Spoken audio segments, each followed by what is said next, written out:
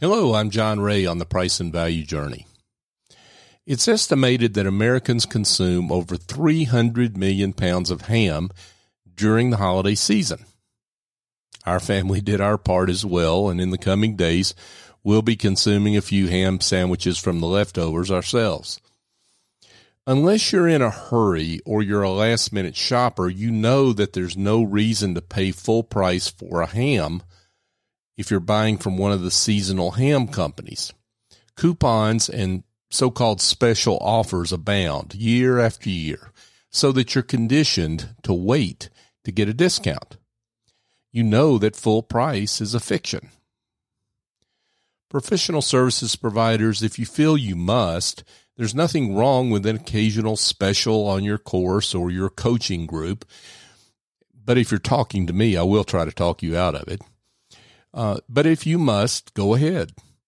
But when, in post after post and one email newsletter or notice after another, you're promoting limited time offers and quote unquote just a few seats remaining, you're becoming increasingly like the holiday ham companies.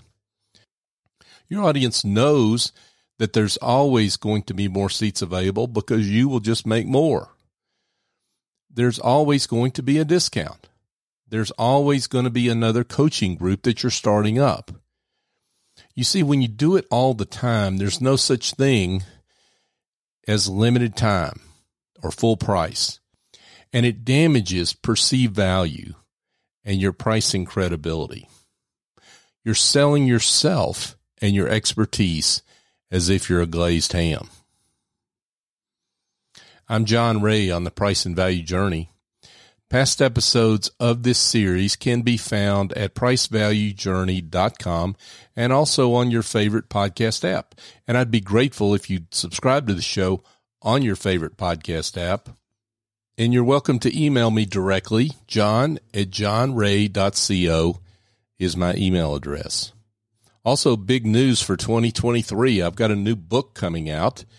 If you'd like more information on that, connect with me through email or on LinkedIn. Thanks for joining me.